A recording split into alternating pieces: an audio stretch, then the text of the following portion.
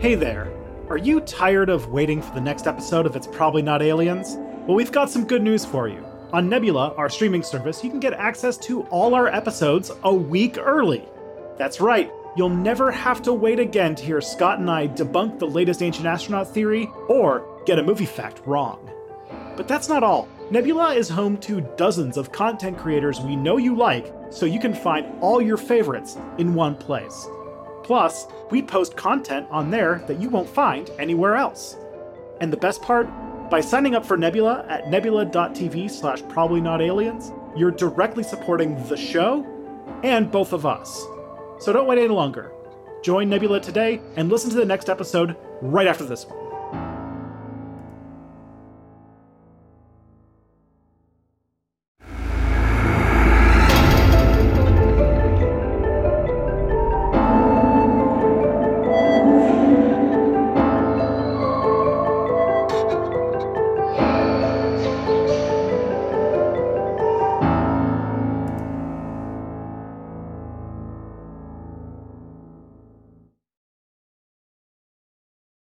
Let me just turn off my fan first. I realized I had a fan going full blast. Unbelievable. We haven't even launched this show yet and you already have a fan? It's a screaming fan. So this is a fun one. I don't even know why I decided to go down this digression. It's maybe because just to make a really random, nonsensical point at the beginning of one of these Ancient Aliens episodes, they just go into Roswell randomly and then just leave. And I was just like, I can't do a podcast where we're talking about aliens and then have them bring up Roswell. Yeah. And the two of us are young. We're virile. We're hip with the youths. So to us, Roswell is ancient aliens. You know what I mean? Because we're so young and hip. That is a word I use to describe myself all the time. Correct. We are both young. We're both very young. As a person who celebrated my oh my God, I was about to say 39th birthday. No. As a person who celebrated my 29th birthday, I'm still very young, clearly, as you can see and hear. Yeah, the other side of that hill. It's fun. Next year, I'll be with you. Okay.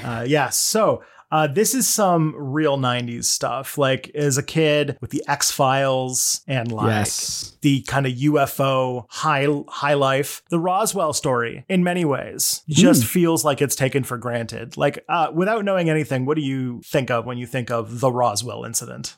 I think of, was it New Mexico? Yep. And I think of a spaceship crashing.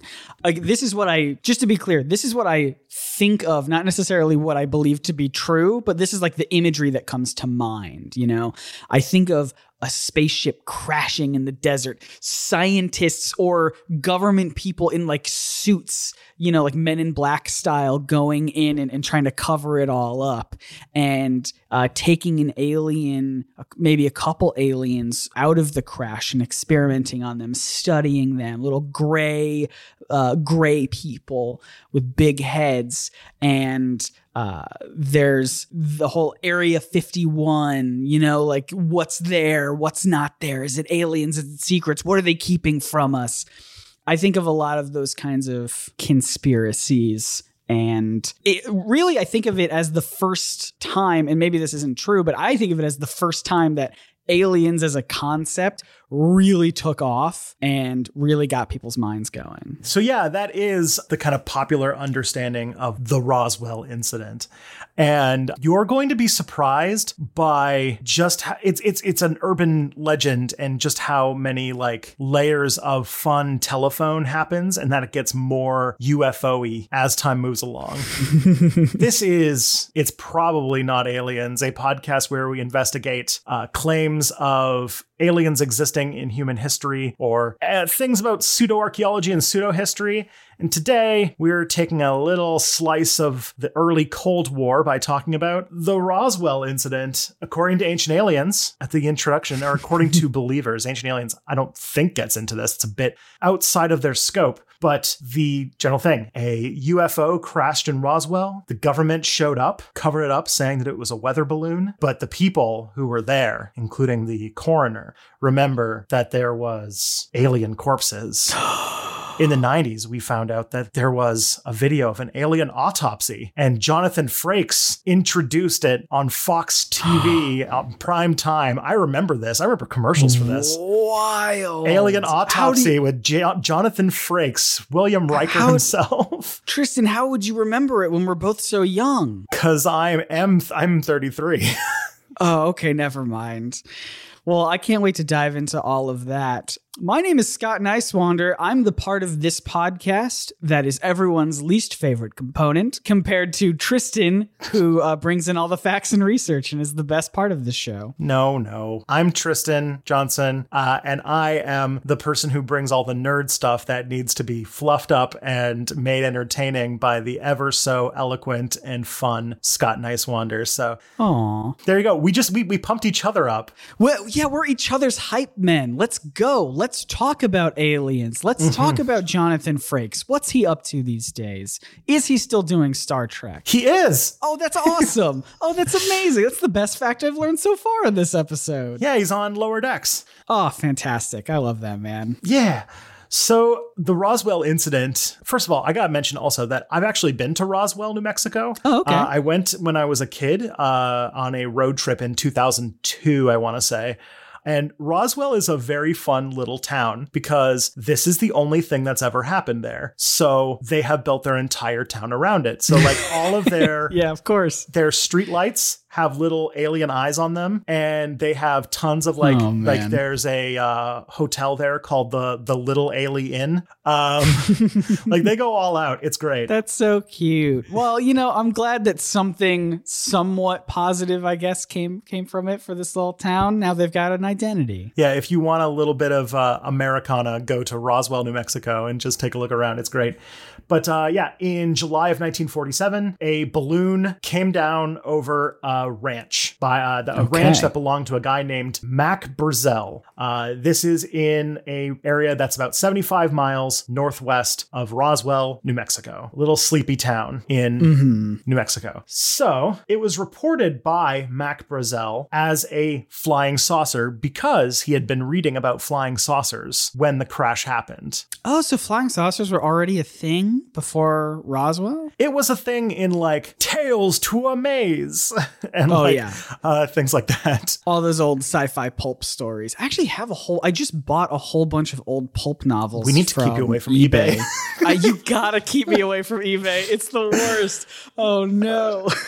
Yeah, just a thing. Like you recently, for a video, bought 1960s and 70s magazines so that you could cut them out and do collage. Into period accurate collages from the artists I was trying to replicate.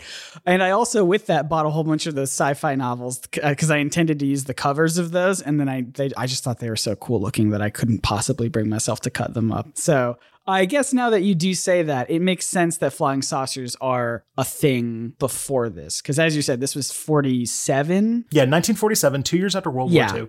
These pulp novels would have come out, way before then, I feel. Mm-hmm. But this is still, as you said, this is the thing that I guess it isn't really the thing that put UFOs on the map, because that actually happened a little bit later. But let's dig into it. So he reported the flying saucer to a person named Major Jesse Marcel at the Roswell Army Airfield.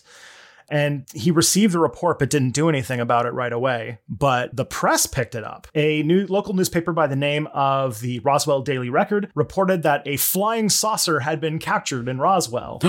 But then, after the military went there and investigated, they reprinted a correction that showed that no, it was merely a weather balloon. And they did an interview with Mac Brazel, who felt very bad about all of the unwanted publicity that this calling it in as a UFO caused. So they immediately corrected it the next day. Yes. Saying. Oh my goodness. You'd think that'd be the end of the story. Mm-hmm. What was retrieved from Roswell, New Mexico was in total a little bit of debris totaling to about 5 pounds worth of foil and aluminum. The officials recovered it, and the story then died for 30 years. Okay. So that's the end of it. No one talks about this at all. Everyone's like, well, that was Mac being Mac, what a goof, what a goofball. Yeah. And then what happens 30 years later? Well, it's important to mention the time gaps here because we're going to be dealing with a lot of people's personal recollections. Yes. And that is going to factor heavily when you think about like how people remember things, because we're not super great at remembering things, and remembering things that happened 30, 40, and sometimes 50 years ago is going to get complicated. So in 1978, the National Enquirer came across this story from 1947. National Enquirer, still in publication today, very well known as a, quote, supermarket tabloid. Not exactly known for its high standards of journalism. To say the least, yeah. And also, if I remember correctly, just in modern context, being fiercely loyal to Donald Trump for no reason whatsoever. I didn't even know that. That's upsetting. And they also have like a bad reputation of paying sources for stories, which in journalism is considered a big no-no. Yeah, I can see why that would be the case. Why that's considered a no-no. That being said, they actually have broken some important stories, but for the most part, the signal to noise ratio is pretty bad. Yeah. So anyways, after 31 years of nobody remembering or saying anything about the Roswell incident, they decided to print the uncorrected news article from the Roswell Daily Record without the correction. No correction. So they took So they took the article from day 1 and did not print the correction from day 2. So you see where this is going?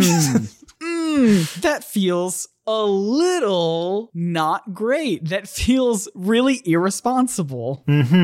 From the National Enquirer? Irresponsible? I don't believe it, Tristan. Yeah, and also the National Enquirer was digging up a newspaper from 1947. And in the late 1970s, the UFO crowd had grown from, being very small or non-existent in the 1940s to like kind of a subculture by the 70s, which would kind of peak by the 90s. Yeah. So when this story was published by the National Enquirer, a guy named Stanton Friedman, who was a UFO enthusiast.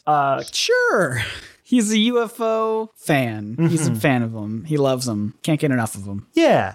So he found the story in the Enquirer and tried to do some interviews to learn a little bit more about what was going on. So he tried to find anybody who was alive or who knew people who were alive during this, and tried to tie it all together, and all sorts of fun stories came out of this. I bet. One of the things that he centered around was he did an interview with Major Marcel, the person who received the report of the Roswell incident. Yeah. And he managed to get Major Marcel to say that it was possible that the government was covering up an actual alien spacecraft. Oh, no. Well, that's a smoking gun right there. Yeah, just specific for the wording here. He managed to get, in the interview, he managed to convince Major Marcel to say that it was possible that the government was covering up an actual alien spacecraft. That is wild. That's how strong the connection is here. It is possible that they could be covering up an alien spacecraft. Now, so Friedman published that interview and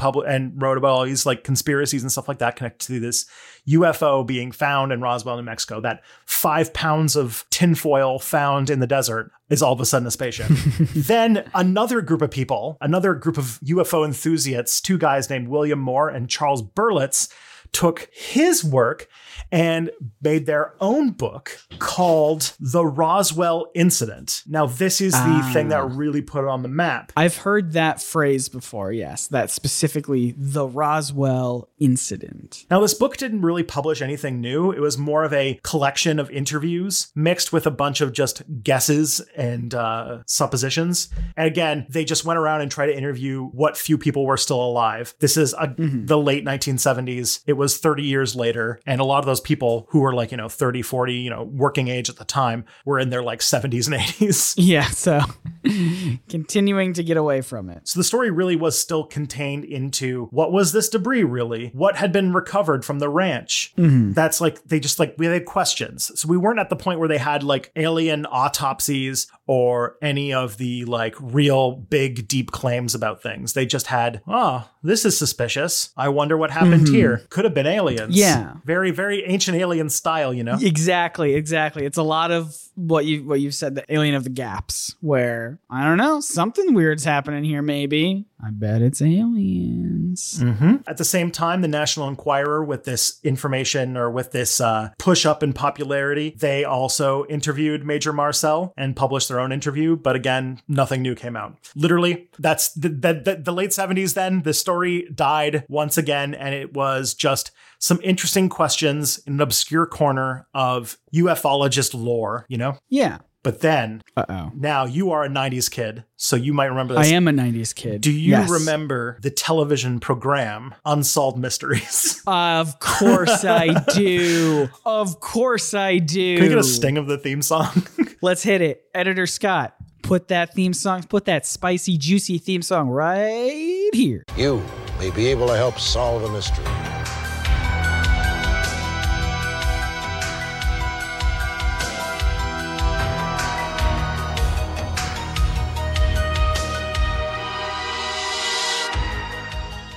So for anyone who doesn't know, Unsolved Mysteries was quite a show. It ran for over a decade through the late 80s until I think almost 2011, I think is when they closed it down, or maybe in the early 2000s. It's been rebooted a few times.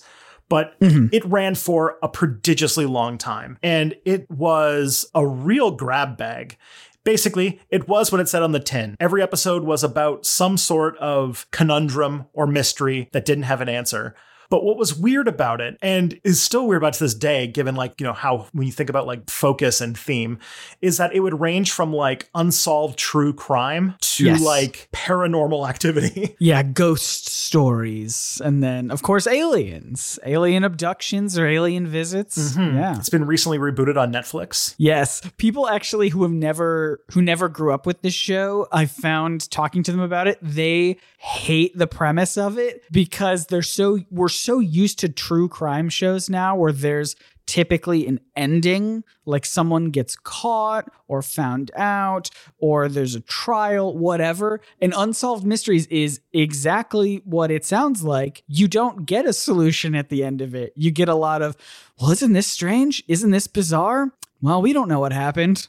And people get really upset about that. But I mean, it's what do you expect? It's called Unsolved Mysteries. And it's not even like America's Most Wanted, which was the show where at the very least, they tried to give you enough stuff to like, if you can see this guy, call this number because he killed people. Like it's a whole thing. Oh man, I'm getting like a real like Unsolved Mysteries and America's Most Wanted. Like I'm having a real 90s nostalgia moment here. This is our most nostalgic episode yet. I love it. So Unsolved Mysteries did an episode on the Roswell incident. Not surprising. This was in the early 1990s at this point. They devoted an episode. They did a reconstruction of what had happened based on the work of these authors from like the Roswell incident and all these things. They kind of put it all together and did an Unsolved Mysteries episode out of it, including contacting Stanton Friedman, the guy who did the original interview with Major Marcel. Yeah. And they connected the dots and they kind of made what is the modern Roswell mythology. And all of that came out in a book by Kevin Randall and Donald Schmidt in a book called UFO Crash at Roswell. Came out in 1991. This is the part where all sorts of new things just appeared in the story. In this book, there was claims of multiple crash sites where multiple UFOs landed, that they found alien bodies, that the coroner was asked for child-sized coffins, reports of aliens walking around the base, a red-haired colonel who was walking around making death threats, and the disappearance of a nurse who, quote, knew too much. Oh, this is getting spicy. This is interesting. I love the intrigue, the uncertainty, the gravitas of the scenario, the conspiracies. Yes, this is what I'm in for. This is exciting. This is way more exciting than a weather balloon. Yeah, and it's very interesting that this all traces its origin to 1991. Yes, nearly 50 years after the actual incident happened. Yeah, and then, so Glenn Dennis, who was a mortician in 1947 at Roswell, gave a lot of the accounts that led to those bits of lore that came through. He was very old at this point. If you imagine being old enough to be a mortician in 1947. Yeah, you would be. Oh, he fits I bet he fits the description of like a horror movie, like old timey person who's like, "Don't go in there, or you will never be seen again." Like that's kind of who I'm picturing. Yeah, you have quite a treasure there in that Herodric cube. Yeah. So Glenn Dennis was the person who gave a lot of the information that led to this book coming out. So all of that new stuff came from this interview with this man who hadn't thought about the subject for 42 years until he saw the episode of Unsolved Mysteries and decided to reach out and tell his story. And he's the one who contacted Stanton Friedman again. And that's how they put together the information that would eventually go into the book UFO Crash at Roswell. So here's the thing. So he made all those claims, right? That the alien bodies had been recovered, that there was child-sized coffins, everything I mentioned earlier. Now, here's the thing, is that he was in the area for quite a long time. And what he's likely remembering is like several events that happened over the period of several years. So people have corroborated a lot of the claims in his stories. And none of the things that he said actually happened in 1947, but things that probably jogged his old memories, because this guy's like his memory was failing. He was extremely old at this point. Yeah. And so we find that a lot of the claims that come the chief lore of the Roswell incident are a series of events that happened over a 12-year period. So, for example, he refers to airmen in his interview existing in 1947, which is a rank that would not exist at that point in history. Okay. 1947, still shortly after World War II, they're still kind of formalizing what the Air Force is going to really look like at this point. They're reorganizing the entire military from like the World War II era military to the Cold War military. So he references to people of a rank that didn't exist. He references a black colonel serving on the Roswell base when the U.S. military was not racially integrated until 1949. A couple of years after, yeah. Yeah. The nurse that he mentions, the nurse who knew too much and then mysteriously disappeared, started working at the Roswell base a month after the Roswell incident. And there's a pretty good record that she disappeared because she went back home because she was suffering from a pretty bad illness. And she didn't come back because essentially she couldn't work anymore. An alien illness, an alien bacteria, because she was too nosy and she got all up in those alien guts. Yeah. And a lot of his alien autopsy stuff comes from an incident that happened in 1956 where a plane crash happened and 11 people were killed. And some of them were very badly mutilated, like body parts cut off, people severely burned, really like really, really ugly crash. And so a lot of the stuff about the smaller coffins had to do with a lot of this kind of stuff. I see. And then also he claimed to see an alien walking around the base by seeing a guy with a huge head. This is a fucking hilarious story. I can't wait to show you this. Okay, hold on. Hit me with this. Okay. Hey, I'm sitting up proper. I got to hear this. So the guy with the huge head was a guy by the name of Dan Fulgham. It's just the guy? Yeah. So what happened is a guy named Dan. What happened is in 1959 on the Roswell base, he got hit on the head. He had a head injury that caused massive swelling. And apparently his head grew to the size of a beach ball. Oh, no. Oh, Dan. Oh, man. The other thing apparently, too, is that this didn't hurt him very much. Like he wasn't in like bad shape. So while his head was huge, he was like actually acting kind of normal. And he was actually he's like at work. Yeah. Apparently like he was seen smoking cigarettes and stuff like that while just having this huge head. Is that where a lot of these like big-headed alien stuff comes from? Is Dan? Is Dan the first gray? Is Dan the first big-headed gray alien? Just a guy named Dan? Poor Dan. Oh, boy. And that is how we go from Dan to XCOM. So thankfully, everybody. Moral of the story, this is a net positive for everyone. Yeah. So then that's really like the main story of the Roswell incident. It was a bunch of people half remembering things, embellishing stories, and then a bunch of people who were very invested in making sure that this story all pointed to aliens. And then them cribbing off of each other year after year to kind of build off of each other's thing until eventually you have a big elaborate lore of this incident that was really just a balloon, a military balloon crashing in a ranch in the desert in New Mexico. I want to reflect on that for a minute, because we've been talking a little bit about memories and how our memories can fail us. And if it's not obvious, people like to think they have good memories, but I remember I've done a study, or I didn't do a study. What am I, a scientist? I read a study by actual scientists a couple of years ago when I did a video about this on my YouTube channel, all about Batman, because I got to make it about nerd stuff. And my question was like, could Batman remember the death of his own parents? Because it's the thing that motivates him. He thinks about it constantly. And this study found that the more you remember something, or the more you dwell on a memory, the less accurate it becomes, the more susceptible you are to change it based on the current state you're in when you're remembering it. So like, that's why a very scary thing could happen. Like if you ride a roller coaster or jump off, like go skydiving, it can be really scary in the moment. But then afterwards, when you reflect back on it, you think of it as a positive experience because you're no longer in danger in those scenarios, or like feel like you're in danger in those scenarios.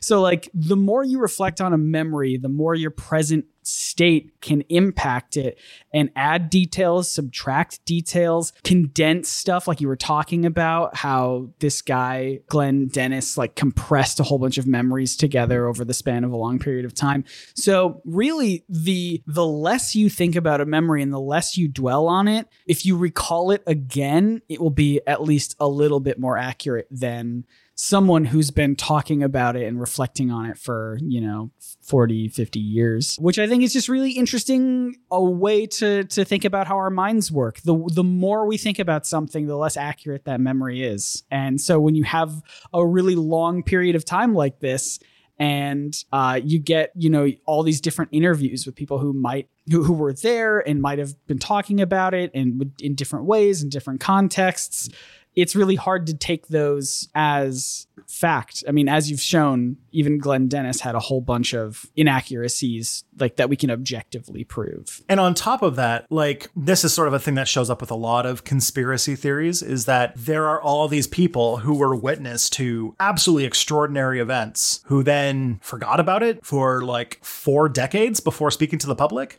So this whole thing about like how conspiracies are pretty tough to justify because so many people have to be involved for them to happen, that the longer time goes on, the less possible it is that like everybody kept secret and nobody said anything, especially these people who just talked to random UFO people in the 90s. Yeah, absolutely. It's tempting, right? This is a really interesting story. I think there's a reason why Roswell resonates with a lot of conspiracy, like alien conspiracy theorists. It's because it's kind of exciting and it is seemingly tangible, more tangible than like ancient aliens even. And so I get the urge to kind of be like, I don't know, maybe something did happen there. I don't know. What if it could? That could be interesting. There's a cover up there. There's a, autopsy, all this stuff. Because it is exciting, but I don't know. So far, nothing's really holding much water for me. Oh, to mention also the alien autopsy video that was the subject of the Jonathan Frakes video turned out to be a hoax. Yeah, that doesn't surprise me. Yeah. Though the people who made the hoax claim that it is a accurate like what's it called? Replay, or like an accurate dramatization of the actual alien autopsy. Look, we made it up, but we made it up in a way that we think clearly represents what definitely did happen. It's great. Look, if the autopsy is fake, then convince me that the moon landing isn't also fake. You see what I'm saying? We'll get to that. Maybe. That sounds like a fun thing, although it's not very alien-y. It's not very alien-y. But end of the day, all this lore, that all comes down to this thing, this crash. Now, why would a weather balloon that was silver crash, and why would the military be so interested in it? Why were they so cagey about details? Yeah. That is probably part of, I mean, not the only thing, because whenever the government, says something official, people will still build whatever they want around it. But the official story did have, like, why are you so interested in this weather balloon? If it's just a weather balloon, then why'd you show up and take it away? And like, why aren't you like, anyways. comes down to like, okay, well, why? What is this thing? This thing that landed in this thing. Like, what was this tinfoil all about? And that is a less fun, but probably more understandable thing, which is that it was a attempt to develop a technology to listen for potential nuclear bombs tests in the Soviet Union. I see.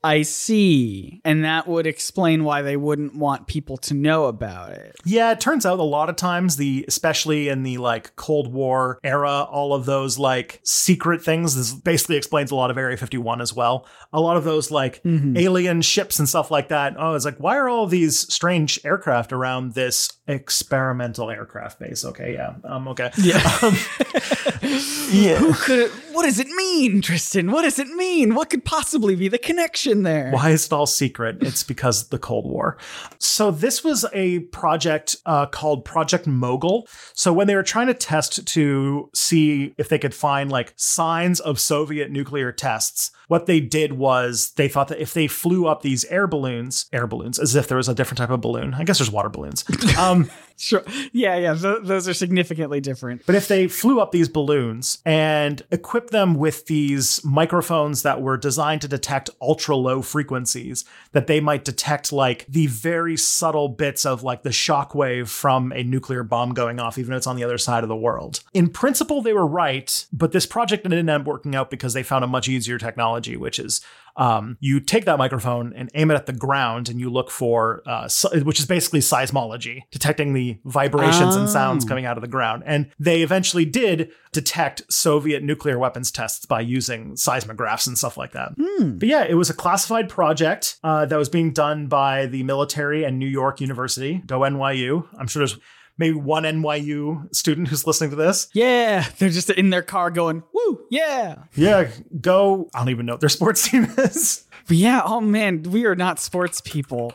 The New York Bodega Cats. Oh, okay. This isn't even fun. The Violets. Oh, the Violets. Okay. Go Violets. Go Violets. Yeah, so NYU was working on this. It was a project that they carried out from 1947, and it was discontinued in 1949. Moderately successful, but the problem was that it was expensive, and they found a much easier thing by using seismic detectors and air sampling to find out whether or not bombs had gone off. It was cheaper, more reliable, and easier to deploy and operate. So eventually, it was essentially a wacky Cold War technology in 1947, which is like right when the Cold War is starting. The Americans detonated their first nuclear bomb in 1945, 2 years before the Roswell incident. And the first Soviet nuclear bomb went off in 1949. So we're like right when like tension's really high. This is still when like, if you take history class, like when all of the stuff in Europe is happening about Germany and everything like that. So this is like the most, well, I didn't say the most tense, but it's one of the more tense points is like the Cold War is starting to come into place. So this is one of the things they put in place. And they were paranoid about trying to track the progress of the Soviet nuclear weapons program. Yeah. And because obviously this other technology, the seismology, worked out better, there was no need to continue to make these sort of experimental balloons that probably would... Imagine if they had continued to make them, like if they were a thing that we actually used more often, then maybe this wouldn't have spiraled so out of control, because then people would have been like, oh yeah, no, that looks like that. That looks like the thing that we now use. But because they found something else, this weird little crashed balloon just kind of it lives by itself in a weird conspiracy bubble. Made its own little legend. Otherwise, it would have been just this forgettable attempt at of explosion detection. And it speaks to the root of a lot of conspiracy theories from the Cold War era, you know, the mid-century, 40s, 50s, 60s, 70s, 80s. It's that there's a lack of transparency from the government. They don't want to give out information because they don't want they don't want the Soviets finding out what kind of things they're working on. You know, there's like, there's UFOs around Area 51. What's that all about? And they don't want to say, well, we're working on this thing called a stealth bomber, and we don't want them to know that we're making airplanes that can't be picked up by radar. Right. Don't want to show your hand a little early. Yeah, or they're doing things like spying on the Soviet Union illegally, but that's a different thing. So a lot of times there were incidents like this where the government doesn't say anything, or they give a really flimsy, shitty excuse, and conspiracy theorists then take it and run with it. it's kind of true for this. It's true for like the JFK assassination. It's true for a lot of things. JFK, also aliens. All aliens were behind that one too. So we'll cover that in the future episode for sure. Yeah. And in many ways, once these conspiracy theories do start they start just spiraling out of control into this kind of like unfalsifiable pile of beliefs. Like, we didn't even cover most of the Roswell claims because there's just so many of them, because it just keeps getting built upon itself over and over again. And there's no way to prove it otherwise, because they can always just claim the conspiracy and the cover up as part of it. And so there's really no way to convincingly talk people out of believing these things. Well, the good news is I believe you have successfully debunked all of those conspiracy theories in, I think, less than an hour. And I don't think anyone will ever spread the Roswell incident conspiracy theory ever again, because we have this podcast now. But also it shows a little bit about how conspiracies function. And this is in a more modern context, because this is technically the part where Tristan makes you sad. In a more modern context, you see conspiracy theories like QAnon, where we're seeing in real time as the conspiracy theory continues, it starts to grow and it starts to mutate and it starts to spread into new areas and make new claims and build its own like alternate explanation for everything. And Roswell was part of, if not the beginning of, the whole Men in Black, the government knows about UFOs, they're covering it up storyline that has ballooned out into a huge amount of UFO lore, which probably peaked in the 1990s, but is still, going strong today, to the point where a show like Ancient Aliens is doing numbers. So yeah. And Unsolved Mysteries it's back, baby. I was going to say back on air, but it's on Netflix. Yeah. But yeah, they had at least one alien episode in one of the seasons. And now it's a big part of our culture. They reference it all the time. Like there was a Futurama joke about a lot of these things of Roswell. There was, can I say this one? There was an entire Scooby-Doo movie called Alien Invaders, which was about Roswell and Area 51 and there being aliens. I know that off the top of my head. And I also learned that the alien autopsy video was faked, but even that has its own cultural cachet, to the point where apparently, and I was doing the research for this and I came across this, the YouTube channel Epic Mealtime, which is not a YouTube channel you have thought of in at least a decade. Yeah, holy cow. Did a sponsorship with XCOM and did an alien autopsy themed meat and cheese monstrosity, as they do. Wow. I cannot. You pulled Epic Mealtime out of the debris of garbage my brain was just about to dump out. And now it is launched right back in. The old librarian of Scott's brain is just like, time to put this in the trash. And you're like, no. There's a call from up top. Save it. Save the records. You have to remember bacon strips and bacon strips. Oh, boy. Yeah. And so it turns out that a lot of UFO conspiracies is just the government using your tax dollars to spy on communists. That's the real sad ending. That's the... So... Again, when you look at the history of Roswell, it's pretty easy to conclude that, at least in this case, it's probably not aliens. Probably. I have a feeling we will not get a single ounce of pushback from this episode. I have a feeling not a single person will ever listen to this episode and go, well, hold on, but have you considered this other angle? Or what about this is part of the cover-up? I guarantee you we will never get anything like that, because everyone is in agreement that it's probably not aliens. For this and every episode we do, I picture this being the least controversial podcast. I was about to say this is going to be the least controversial thing I've ever made, which is, it might actually be up there. This is actually more tame than most of the stuff I make. That is true. Speaking of stuff that you make, let's talk about stuff that we make first. Go follow us on social media. On Twitter, it's Probs Not Aliens. We get more updates, all sorts of that. Good content. Tristan, you were talking about you make things on the internet. Where is that at? I have a YouTube channel. It's called Step Back, where I talk about nominally history, but it's like a certain comic book YouTuber. I've been branching out into new things that I also am into.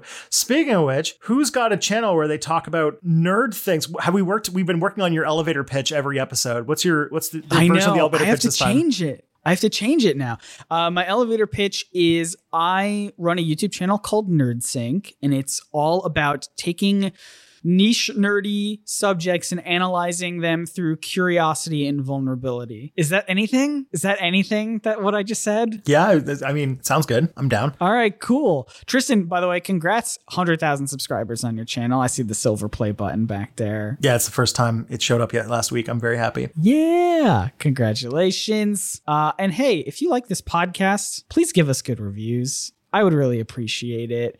Great reviews, even. Talk about your favorite episode in the reviews so we know what we can make more of. Do you like it when we talk about Roswell? We can make another Roswell. We won't do that. No, but if they like this one, we could do Area 51. That would be a fun one. We could do that. Yeah. Let us know what you think in reviews, and let us know what makes for a good episode. What are you liking so far? All that good stuff. And tell your friends. Oh my gosh, tell your friends. It's like the most important thing you could do. If you don't have friends, go make some so you can talk about this podcast with them. Approach strangers everywhere you are and start yelling about this podcast until they are your friend. Buy dozens of flash drives and load them up with episodes and just give them to people on the street. There's a pandemic going on, but you know what? Plastic is sterile, so it's fine. It's perfect. It's a foolproof plan. So, Scott and the internet, until next time, the truth is out there. Probably.